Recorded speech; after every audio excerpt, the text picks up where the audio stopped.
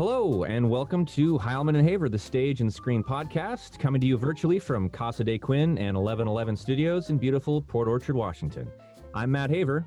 And I'm Greg Heilman. We're two local actors looking to hone our craft by exploring the best in local theater and on the big screen. Each week we'll bring you entertainment news and views, celebrate classic Hollywood, enjoy cocktails with a Tinseltown twist, and interview talented local actors and directors.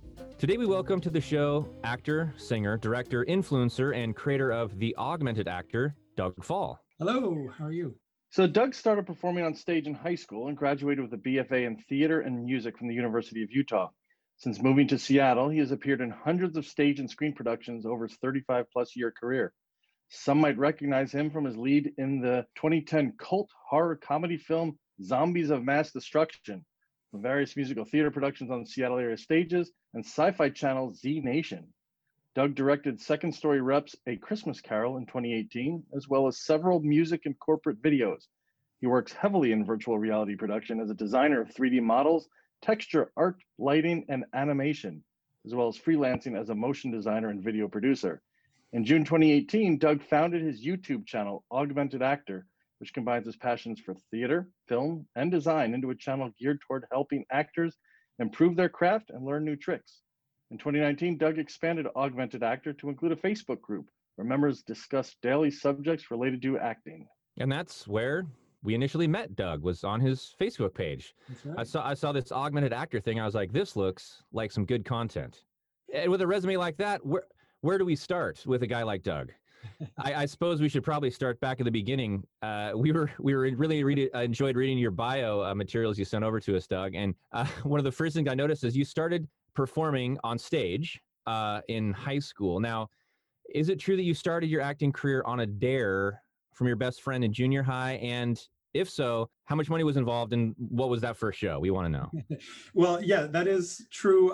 When I was in junior high, I was extremely shy, introverted, didn't like getting up in front of people at all. And my best friend, Cody, at the time knew that. And when we were talking about the classes that we wanted to take in high school, I thought, hey, I might want to try a theater class. And he said, no, you would never do that. That's not for you. And I said, why not? And he goes, because you have to get up in front of people and be something that you aren't, And I'm like, well, I think I could do that. And he goes, I bet you $10 that you would not sign up for a drama class in high school. So I took him up on that bet. I signed up, and the following year, I had to do my first monologue for that class, and he helped me prepare which piece to do, and I did it. And I got that sort of magic feeling inside, and I was hooked ever since. And I don't recall if he ever paid me that $10. I don't think he did. I think he was shocked that I actually did it, because I was a total wallflower back then. So. Well, I think Matt and I we both know that feeling when you get on stage for the first time, and it's kind of indescribable. It's just I'm that magic kind of feeling that. And yeah, I think even if he didn't pay you, I think it's paid you back plenty since then. So since that auspicious beginning, you've been in hundreds of shows from, in Utah and Seattle, Village Theater, Second Story Rep, Seattle Music Theater, just to name a few. So you've got some experience with casting and being cast. And what constants have you seen from theater to theater, company to company when it comes to casting? It's pretty much the same process in most of the theaters that I've seen. I feel like you get treated pretty well in Seattle for most theater productions. I would say that the biggest constant that I experience is not so much in casting or directing, it's in the people that you meet. Every show that I did early on in Seattle, I met somebody that told me to audition for the next show, or said, hey, I'm directing this show and I would like you to come do it. And every project seemed to lead from one project to the next. And when I look back on my career in retrospect, it feels like a through line that was all connected dot to dot to dot. And each person led me to a bigger or better role, or, a bigger community as well. So the constants that I see is like, you're constantly seeing the same people, whether you're going to a big regional theater audition or whether you're going to a smaller community theater audition, the same people show up and pop up. And that's the Seattle theater community. They're people that are they work on all different levels, because we just like to work. Again, it's a big family, really, right? So it's, Mhm. yeah, and I've had a similar experience where you go from one show to you're working with the director of the next show. So I think even on this side, kind of in the peninsula where we are, it's kind of the same thing. Right. I know a lot of actors that take the boat over to Bainbridge or Bremerton and do shows over there, and people go over there, and even Village Theaters over in Issaquah. So it's a bit of a drive. I originally got started. I did a show at Seattle Musical Theater, which was called CLO, Civic Light Opera back then.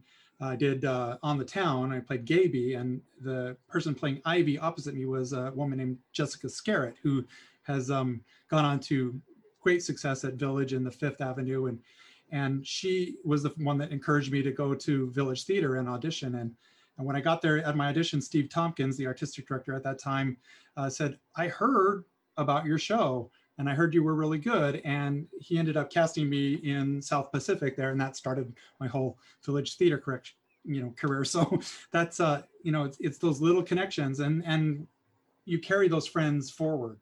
Yeah, and Seattle's got such a range from small theaters to shows that are previewing before they move to Broadway. I mean, Right. there's that whole range of experience that you can get in this area. It's phenomenal. Yeah. Yeah, the biggest thing I've noticed is, like you said, that community aspect.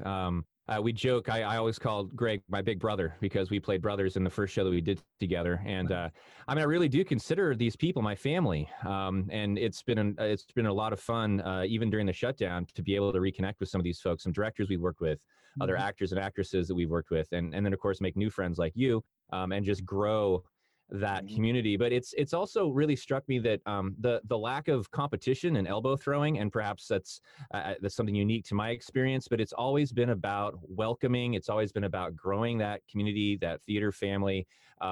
It's not competitive. Everyone wants to see you succeed. For a new actor myself, that just was really refreshing. You walk into those first auditions and it's, oh man, these people have all done it before, and look how talented they are. And and people that I was very intimidated to go up against for these different roles are now some of my best buddies. Right. And I've had people say that about me, like that they were nervous being in the same audition with me, which blows my mind because I don't feel like I'm, any better or worse than anybody else.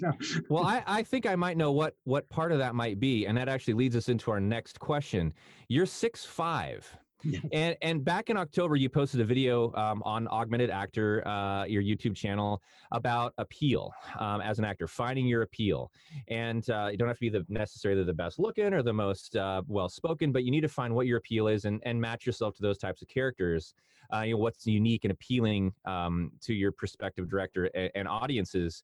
On that same note, recently, Maggie Rogers, who's a Seattle-based artist and director, wrote a piece for American Theater, actually entitled All Sizes Fit All, the case for normalizing fatness on stage, where she argues for a more body-positive theater culture. So you're 6'5", and in previous conversations, you said that your height actually can work against you as an actor. For Maggie, whose guy we're going to be interviewing on our next show on December 11th, it's weight. So for you, it's height. As a director yourself, do you think there's any roles that demand a certain body type or build to remain true to the story? And have you ever had to alter a character based on physical characteristics of the person you're playing or the character? Yes, to both of those questions. For roles, it's about typecasting, and we talk about typecasting, and actors hate that because it cuts you out of so many roles that you think you could play. And I'm kind of warming up to the idea of embracing typecasting more than fighting against it. There are certain roles that the author writes to, they have very specific characters in mind when they write an original show. And so they're looking for these archetypes and these types. And so I think it's important when you're creating a show to envision what the writers and the directors are kind of pushing for. That said, once a show is up and done and it's being redone in theater around the world, that's the time when people can press the boundaries and be more inclusive and alter the characters a little bit and find new ways and new exciting ways to present these characters. There's certain roles like Tracy Turnblad in Hairspray that needs to be a large girl, right? It's written into the script. I played a character in a sequel to Robin Hood written by the late Martin Charnin, and the character was Big Little John, Little John's son, and the joke was that he was 6'5" or something tall, and I was the only actor that was called back for it. It seemed, very few people read for it, and I got the role. So, yes, there are definitely times when I think that it's a very specific type, but most other characters that are in stories, you can still be an archetype. You can still be a sage, or you can still be an innocent or whatever. And it doesn't matter whether you're big or tall or black or white or gay, straight, whatever. That's where we need to start looking, is in retelling these stories. We need to expand our horizons a little bit. And then also I think writers are starting to be much more inclusive of different body types and people of color and transgender groups and things like that. So I think we're starting to see a break into more diversity in those roles. And I think that we're going to see more acceptance of different body types. Very good. Moving to a different subject here on awards. Now, you were nominated for the Gregory Award for your role in The Pride at Theater 22 in 2017. Mm-hmm. Previous to that, you were part of the winning cast of Into the Woods at Stage Right Theater in 2015. When you're looking at award evaluators and things like that, not that anybody really does this for awards per se, but when you look at awards, are there certain things that evaluators are looking for in shows and in performances and things like that you've seen over the years? I haven't had too much involvement in the process of what they're actually looking for, but you do see the evaluators' notes when you are nominated for an award, or anybody can go in and look at them. And so you see the kinds of things that they respond to. And I think they're just looking for excellence and commitment to the role and unique takes on shows, at least in terms of the shows that I've been involved in. That's where I feel like I got those nominations and wins, is because the show itself, like Into the Woods, we did, Stage Right did a very scaled down production. It was directed by Matt Giles, and they used just sawhorses and ladders as the set and just a few pieces of junk basically, and created it out of this pile. And it added this extra layer of magic on a show that's already super well written and super, polished. And it like the cow died, it's a sawhorse, you just knock it over and the audience goes nuts because they fill in all these blanks with their imagination. So having something really imaginative take and not just redoing a show is something that I think the evaluators reward a little bit. And the same thing goes for performances. They're just looking for people that are committed to their roles. And, of course, I don't think any actor should be concentrating or worrying about winning an award. That's not the goal. Your goal as an actor is to deliver a performance and to totally commit to the show, regardless of what you think of it or what budget the theater has, or whether the audience likes it or not, or you get that feel. I didn't think the audience really would resonate with The Pride when I was rehearsing it, but I was fully committed to the role. And then it was a surprise when they totally, were moved by it, in ways that I couldn't perceive from an acting standpoint. Only an audience member is going to get that. When you're in it, you're too involved in it. So sure, we were all just blown away. Great. So you've been doing this for a long time, and I'm just a rote amateur, but we were actually both cast for the same role. Unfortunately, due to COVID, I wasn't able to perform other than just getting some rehearsal time in, but that role was in Little Shop of Horrors as the infamous sadistic dentist, Orin Scrivello, DDS. It's an incredibly fun role, one I was really looking forward to playing, and I would have loved to have seen you in that role. But it was one in rehearsing and reading through the script, I wasn't sure that I wanted the ladies in my life, either my daughters or maybe my mom or wife, to see me play. It's a pretty rough character. But do you think that it's easier to play roles that, and this is actually one of your questions from Augmented our Actor, the Facebook page recently, which I enjoyed.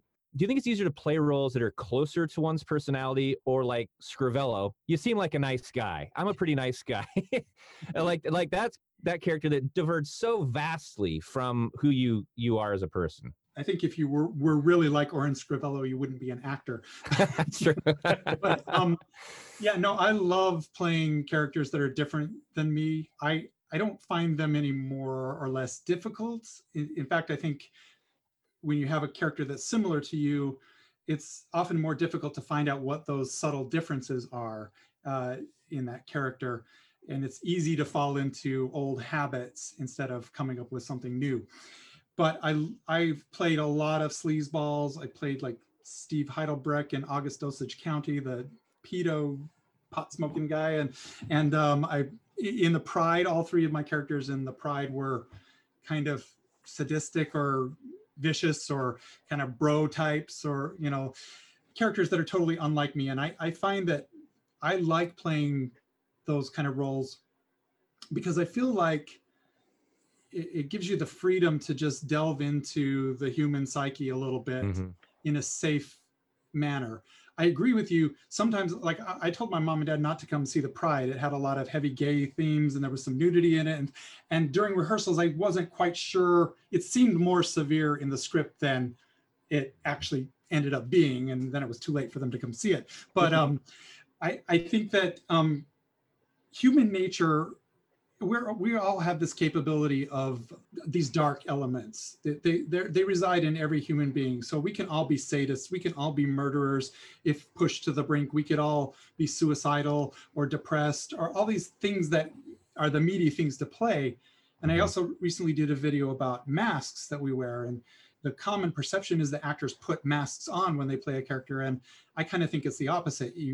We wear masks as people to suppress those animalistic tendencies that human beings have, and our personalities are developed out of those masks that we wear.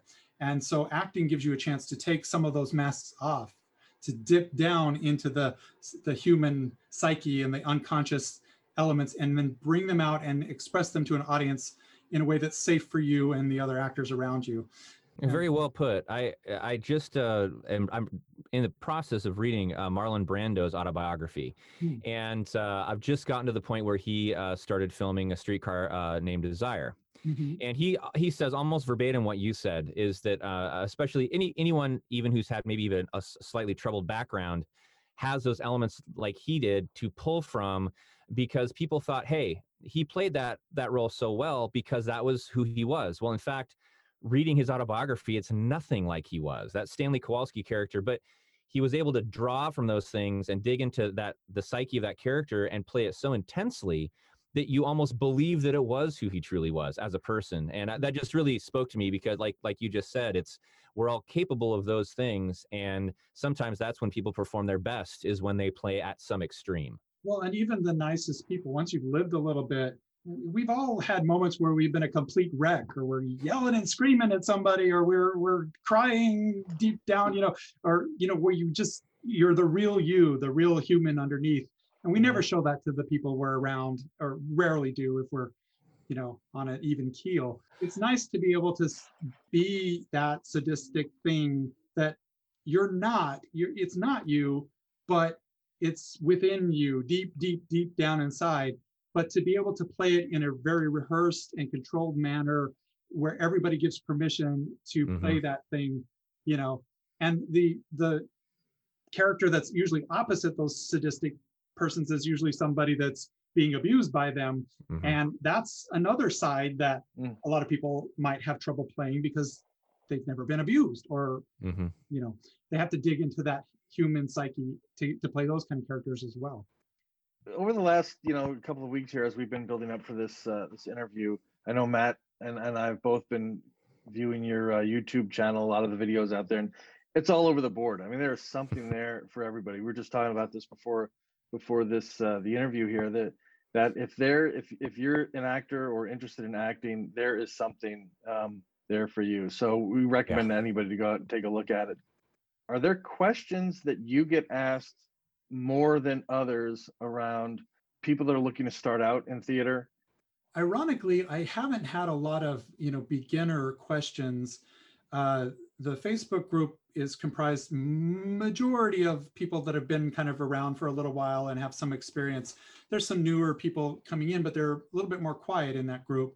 And as far as responses to the augmented actor videos, I've always tried to include tips for beginners and for experienced people as well. So I get more responses to the videos rather than actual questions.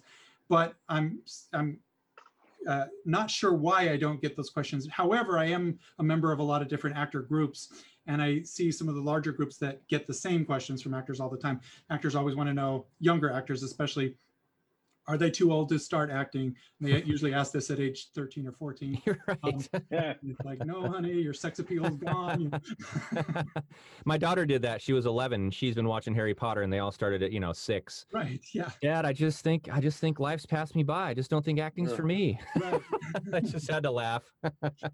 And that's a concern for them, because it feels like high school and junior high, it's the end of the world. You got to get a head start right at then. It's not ballet. You don't have to start when you're young to be good at it. You can start at any time. In fact, I think some of the better actors are the ones that started later on in life. Mm-hmm.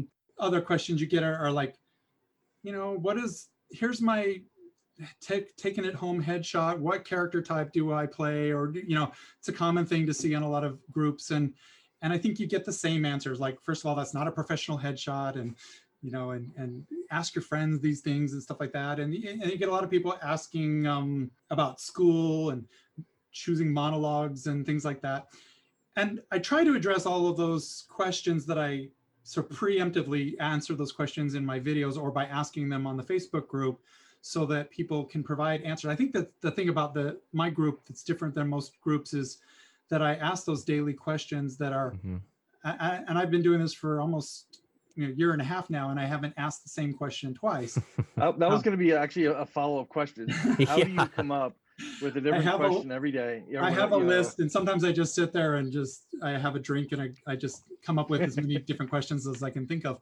And there's a lot that I still have that I can't ask now because they're not appropriate during COVID lockdowns and things like that. So yeah, I have a list. I ask these questions, and I see people responding, and I think you get all the answers that you need. So the beginning people come in and they just read the responses the other people are giving, and they don't need to ask those questions. The other sites that I go to, it's just always a scroll of the same questions over and over and over again, and the same people answering them. Mm-hmm. People kind of get mad at having to answer the same questions over again. And I'm just trying to avoid that whole thing. You're going to find the answers somewhere, but if you're really concerned, just look at some of the things that are already out there. Yeah, I've got to second what Greg said. I think no matter where you are on the scale, whether you haven't started acting, you've been acting for years, there's really something for everybody. So definitely go out and check out the Facebook channel or the Facebook page, and then the YouTube channel. Simply Google augmented actor and you'll find it. One of my favorite collections, I had to laugh as I watched last week in prep on augmented actor on the YouTube, is your Never Do These Things playlist. Right. And for a new guy, it's like, well, I'm going to start here, and I might've been guilty of one or two of them, I got to admit, but I am too.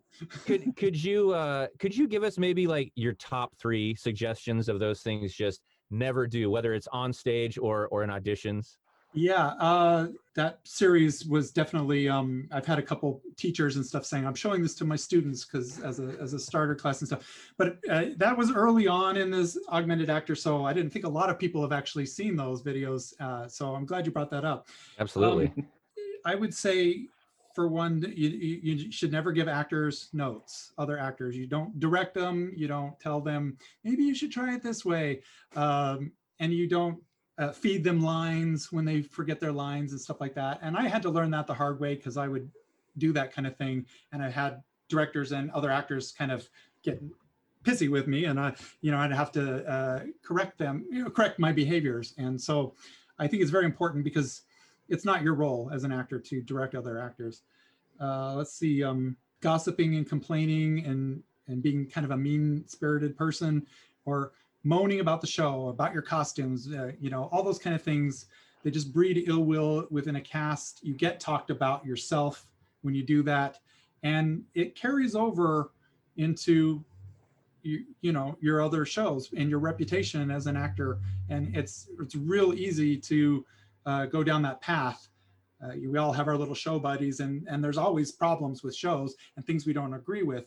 But the more you gripe about it openly to other actors and stuff, the more you're going to get labeled as somebody that's not a team player. And doing a crew member's job for them. When you work in community theater or smaller theaters, you're often assigned to help with scene changes and costume changes. And so you get eager to help out and pitch in and strike things. But you go to a regional theater, a union theater, or on a film set, if you touch the furniture or the props or the costumes or do anything like that, the crew members will yell at you instantly and say, it's not your job. We have people to do that stuff for you. So respecting people's roles on a show, and that includes acting and directing and stage management and lighting and stuff like that. It's their job to light it. It's their job to costume it. It's your job to embody those elements and make the best of them. When you're in community theater, you definitely need to pitch in, and the theaters want you to do that. So that's really more of a note for, when you get into union kind of theaters or where people are paid to do certain roles, you want to respect those roles. And yeah, you're right. It does come out of a desire to help out. And even the gossiping and stuff often comes from a desire to make the show better. You're like, why did this person make this choice? Why did the director do this? Or this actor isn't doing something that's helping me out as an actor. And you want it to be better. And so you have a tendency to give a note or to tell somebody or just complain if they don't just suddenly magically figure it out themselves. And even though it comes from a good place, it's the danger of directors talk to each other. When you're casting a show, you don't know an actor, you look at their resume, you say, oh, I know that show, that director, you'll send them an email and say, how's this person to work with? And if you hear back that it can be difficult or they complain a lot, it can really hurt your chances of getting cast.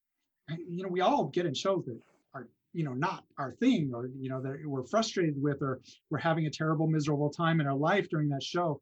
But it's a professional actor is just going to keep that stuff to themselves and maybe confide in a friend after hours over drinks or something like that, but not on the premises during the show, that kind of thing.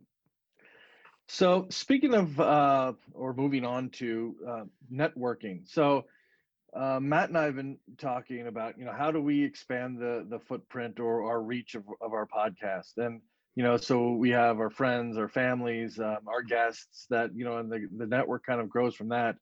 I think the same kind of thing can be said for some actors who want to move ahead and onto bigger and better things, away from regional theaters to maybe a touring company or eventually Broadway, something like that. So how would you recommend that someone increase their visibility or get their name out beyond just that circle, beyond just you had mentioned, and we talked about, you're in one show and then you've got a director in that show, and it kind of links up beyond that. But if someone is looking to just move, in bigger steps, is there a way to do that, or is it just a matter of kind of patiently going through that deliberate show to show effort? I think it's you have to be in it for the long haul. Some people luck out and get picked up or noticed or something for something and taken somewhere else. That's one way of doing it, but that's rare that happens.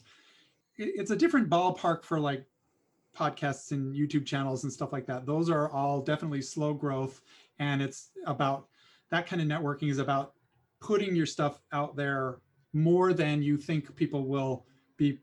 Like when I post my videos on Facebook and stuff like that, I don't want to bombard my friends with my videos and get them to be tired with me, but chances are most of the time they don't even see them, or they see it and they say, oh, I want to watch that, but then they forget about it in the endless scroll. So bringing it back out again and pushing it a little bit more and backing your own project is a way to grow those kind of things. And it's a slow process. I've been doing this for 2.5 years, and I'm like at 2,000 subscribers on YouTube, which is very, very small for YouTube standards, but it's growing exponentially. And each time the more you keep at it and the more you keep putting things into it, the more it'll grow. For an actor, and I don't have a lot of experience working outside of the Seattle or Salt Lake markets. I'm not the kind of actor that travels a lot for auditions and stuff like that. But I would say that the same idea holds true. If you think of your career path, like the neural network of your brain, and this kind of ties into what we were talking about earlier. You know, when you have a memory, your brain carves a neural pathway, and it's made up of all these little nodes.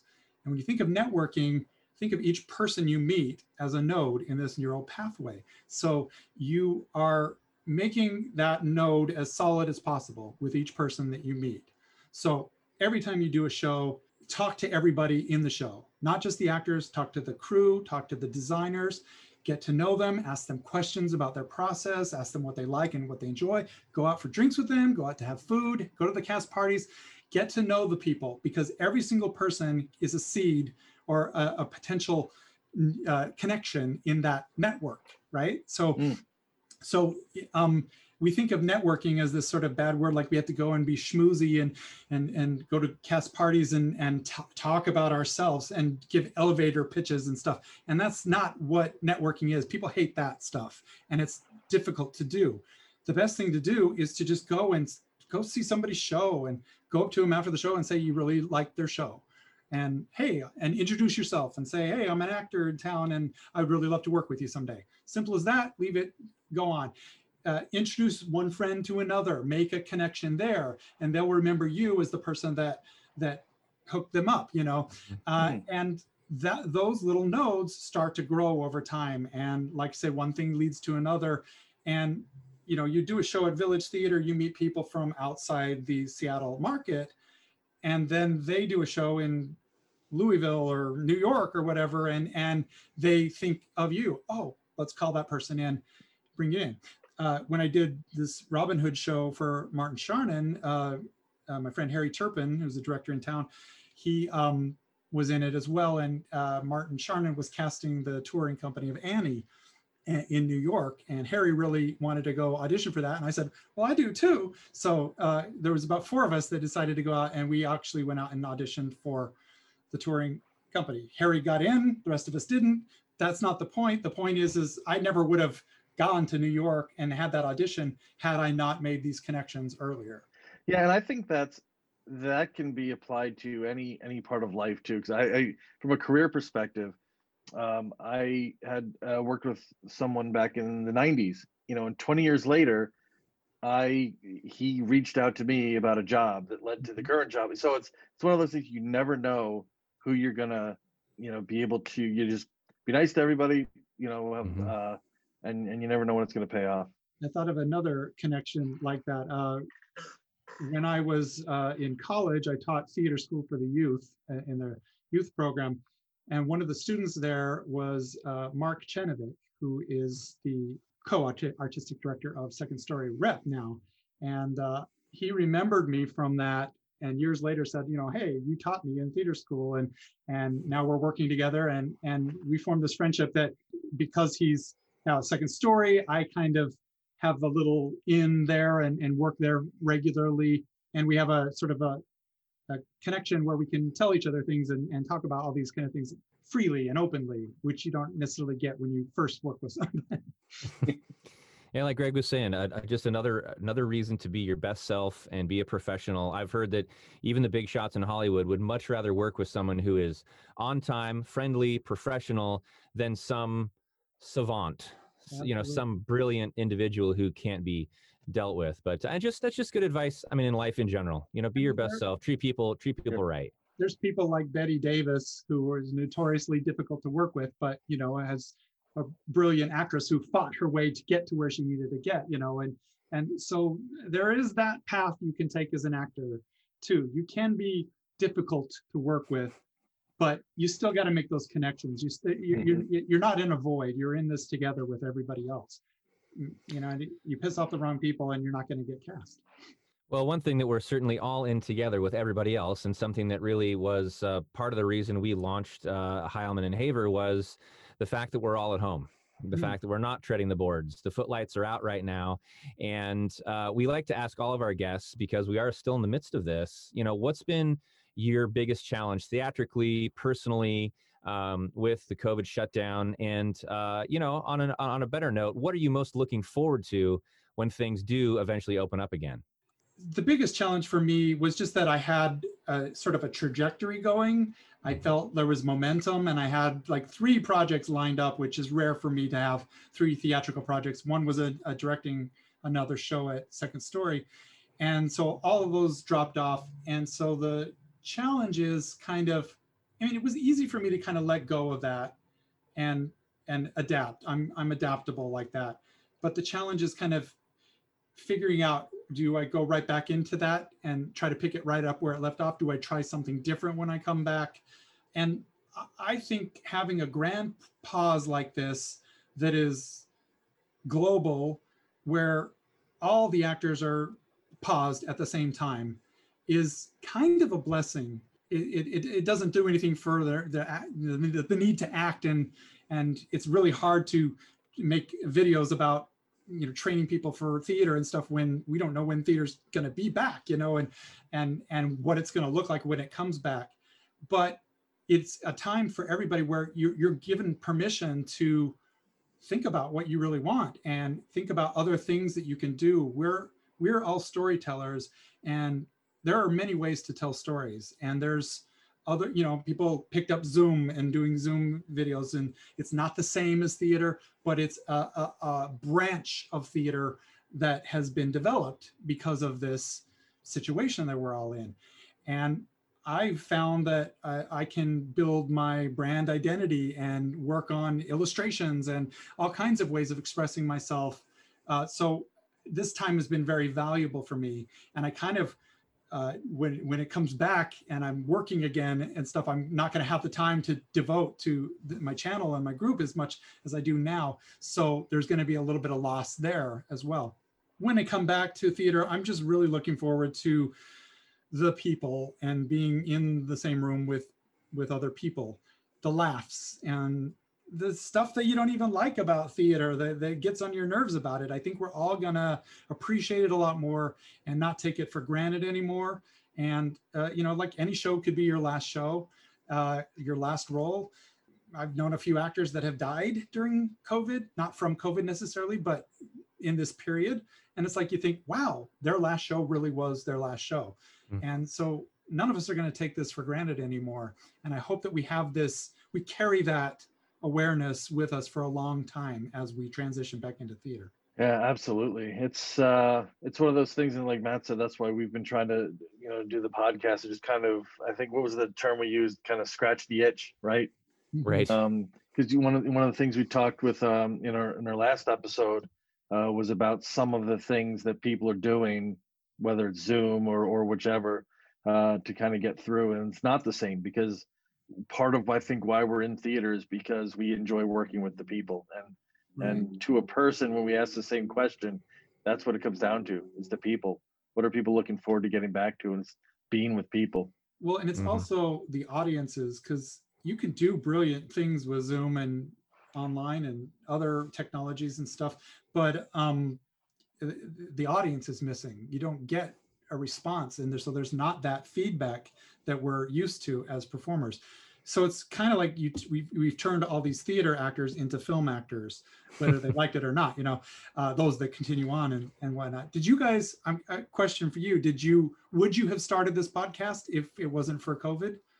Probably not, because we would have been busy on stage. Like, like Greg mentioned, it was born out of our interest in growing our own skill set, again, as 2 beginner actors learning. And we thought, if we're going to be asking these questions and talking to people who are experienced in these areas, let's share that. But, some of the best times we've had were in shows together. So it just made sense, to launch this project. And I think, going back to what you said, creative people are going to create. Artists will be artists. We're not going to let this thing beat us. And one of the things that I'm most excited to see is is the stuff that's happening, that's percolating under the surface, the screenplays that are being written, Mhm. that are going to just explode when everything opens back up, and all this creative content and output that we're going to see from people who've just had no other alternative but to create in this downtime. Right, and I think also the goings on in the world, the Black Lives Matter movement and stuff has really, theaters are now paying attention because they have time to pay attention to it, Mm-hmm. and they're making, Village Theater, for instance, is making big adjustments to their selection of shows and things like that, so that they can include more people of color in their productions, and not just in casting, but in the actual productions themselves. And I don't know that we would have gotten to that had we not gone through all of this political mess and whatnot in the world, and COVID giving you time to reflect and correct the mistakes that have been embedded in this system for a long time. Absolutely. Awesome. Well, thanks, Doug. I appreciate the time. It's really been educational, and you have such a great breadth of knowledge. I know I learned a lot, and hopefully our listeners have too. Thank you. I think when we come back, we're going to talk a little bit about our special Thanksgiving week version of In the Mix, and then talk with Doug again about a specific topic that came up on the Facebook page a couple of weeks ago. So we'll be right back on Heilman and Haver.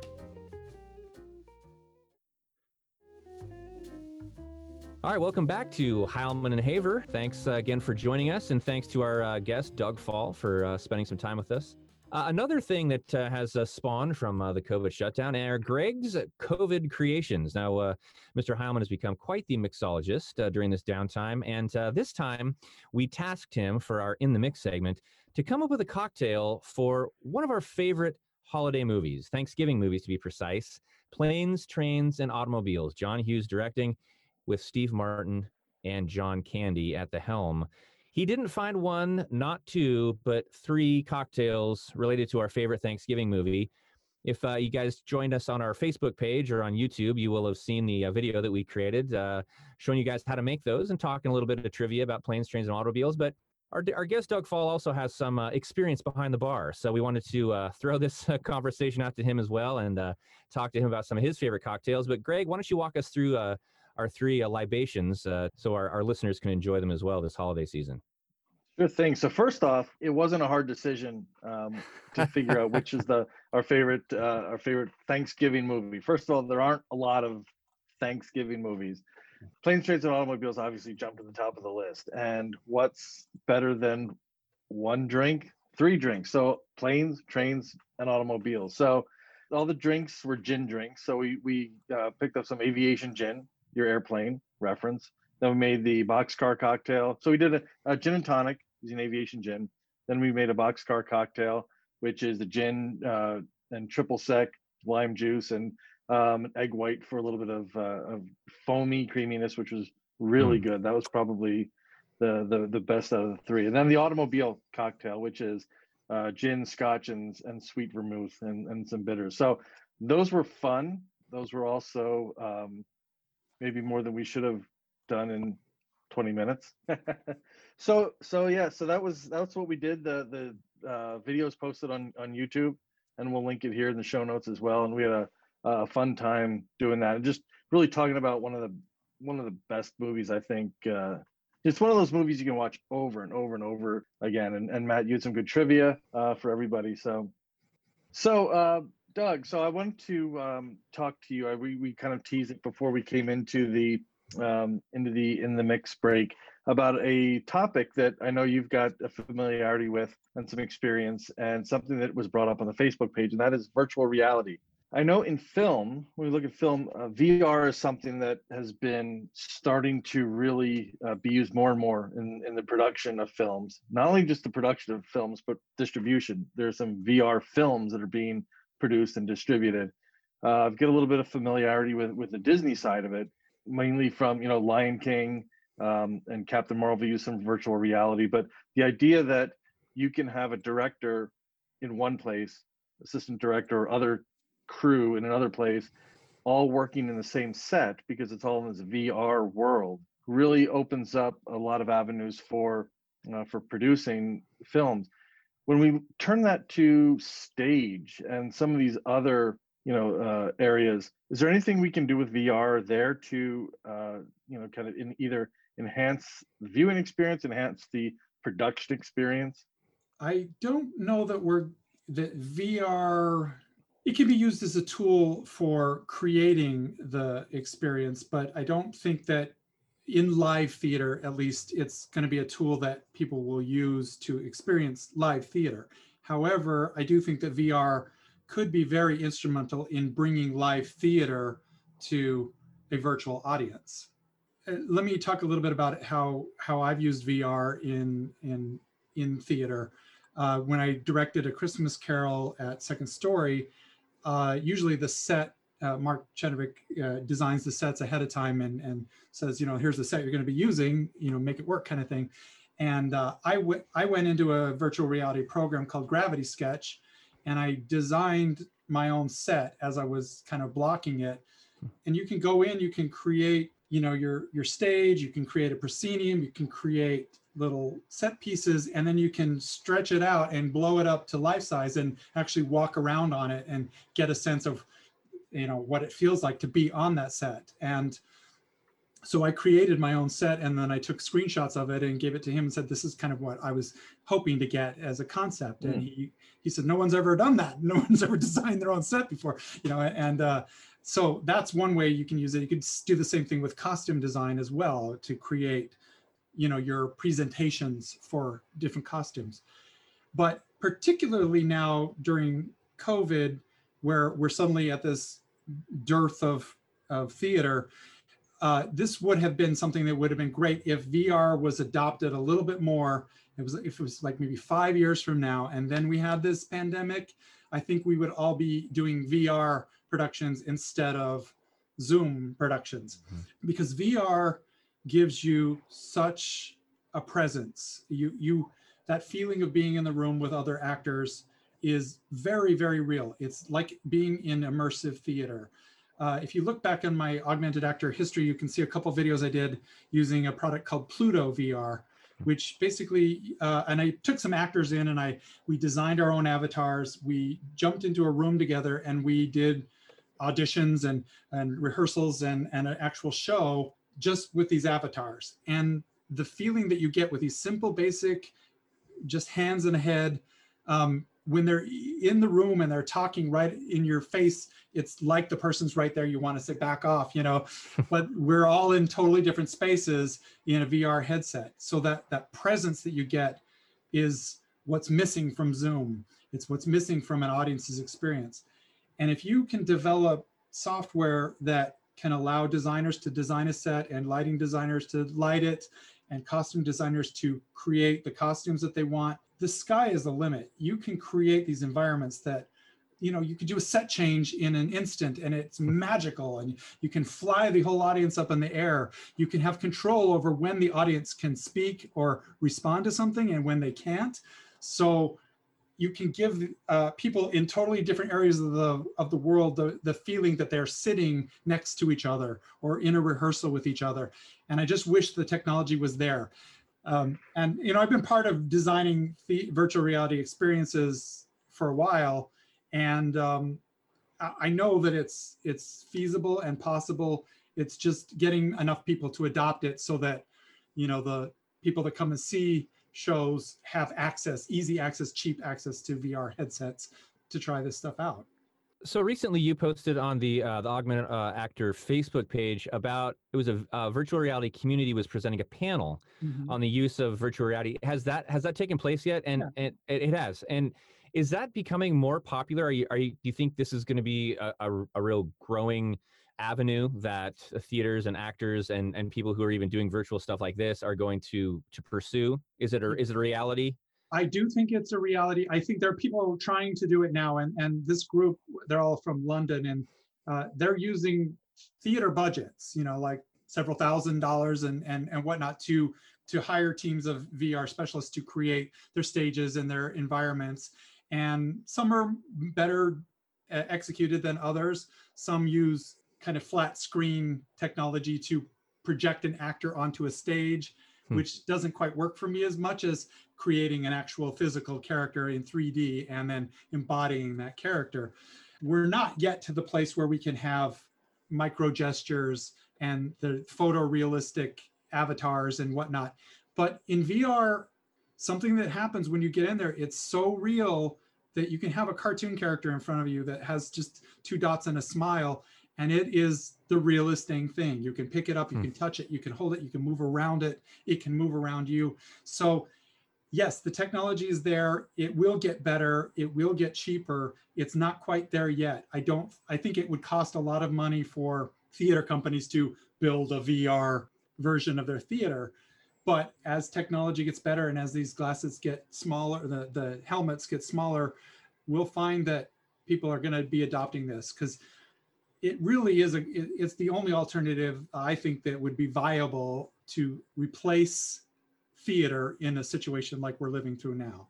So so one of the questions I was going to ask next was around accessibility. So we talk about technology, and I had the opportunity. There's a local company in the Seattle area, Misapplied Sciences, and what they concentrate on or focus on is using LEDs to present content to people based on a certain profile or a location. And the easiest example I can use is closed captioning. So using the same LED screen, I could be sitting and watching an English closed caption of a show.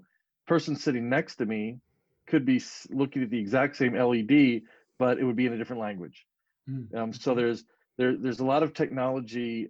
There's technology like that I could see being used for accessibility. I know that at Fifth Avenue last year, they presented Hunchback of Notre Dame for the hearing impaired.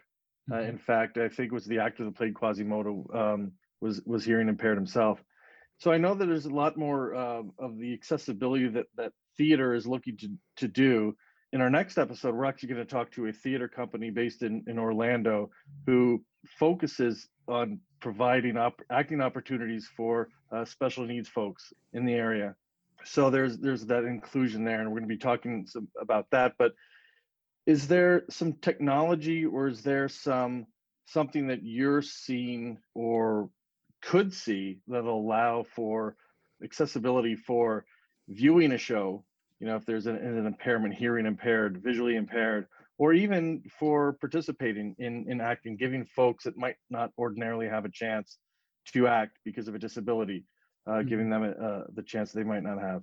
I think in answer to the latter question, I think that's just a choice that directors and theaters need to start making, is to just include people, to start re-envisioning roles to be played by somebody in a wheelchair, or somebody who's deaf, or somebody who's blind even, and finding out ways like the Fifth Avenue did to make it work and make it part of the show. It's the same thing, acceptance of race and gender and all those kind of things. It's something that theaters need to be more aware of and conscious about doing. And as far as technology for a performer, there's probably some things that could be developed for an audience, for sure. Like you said, with closed captioning, the use of AR glasses to project, you could even project a signer and have it sync up with the show that's virtual, so that you can have a signer at any performance rather than just special shows.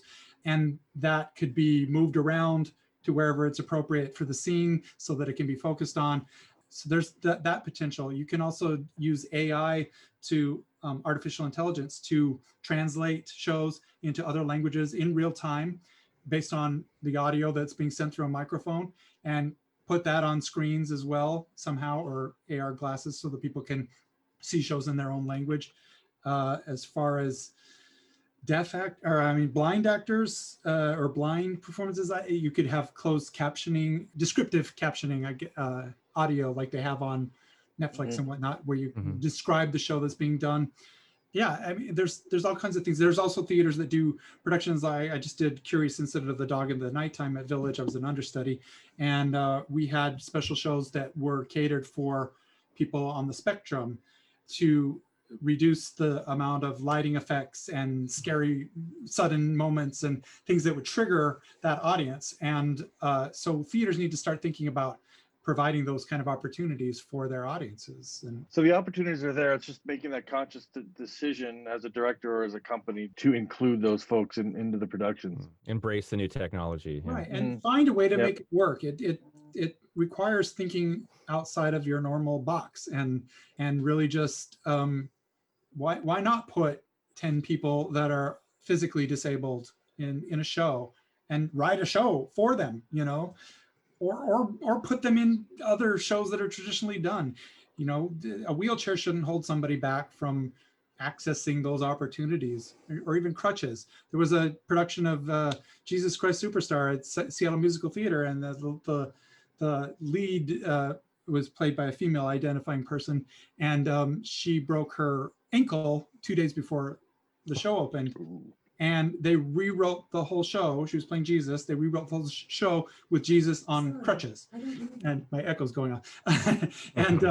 and it became this great thing that really defined that show and brought it in a direction that nobody expected to bring it in because of that little accident. People just need to embrace those kind of things. Stop saying no. What's cool is that you see the effort to be more inclusive driving technology, and then you also see the technology driving the ability to be more inclusive, and that's really exciting. Again, we want as big of a community in theater and in film and in the arts as we can get. And like Greg mentioned, if you guys join us next time, December 11th, we'll be talking specifically about inclusion in theater with members of the Running Man Theater Company in Orlando. And addressing some other topics as well. So, Doug, it's been great to get your take on this. Don't go anywhere. We've got a few questions for you. Our curtain call segment got some fun rapid fire questions for you to wrap the show up. We'll be right back with our curtain call segment to wrap up Heilman and Haver. Hey, everybody. Welcome back to Heilman and Haver. We're still here with Doug Fall, and we're going to ask him some rapid fire questions as part of our curtain call segment.